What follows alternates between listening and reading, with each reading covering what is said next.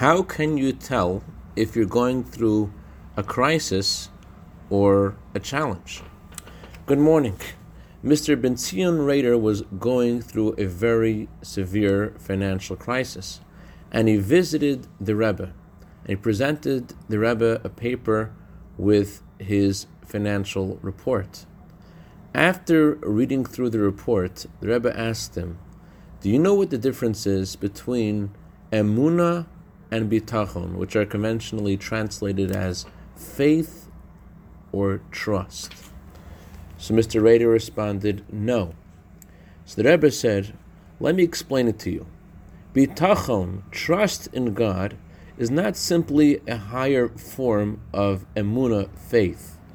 Bitachon, trust, is a whole different way of relating to God. If one is faced with a problem and one has emunah, then one has faith that God will help him overcome his problems. But if one has bitachon, one doesn't think that there's a problem at all, for he understands that God doesn't send problems, only challenges." I'd like to dedicate our minute of Torah today to Rachalita Godes in honor of her birthday tonight, for a year of bracha v'atzlacha begashmius u'beruchnius.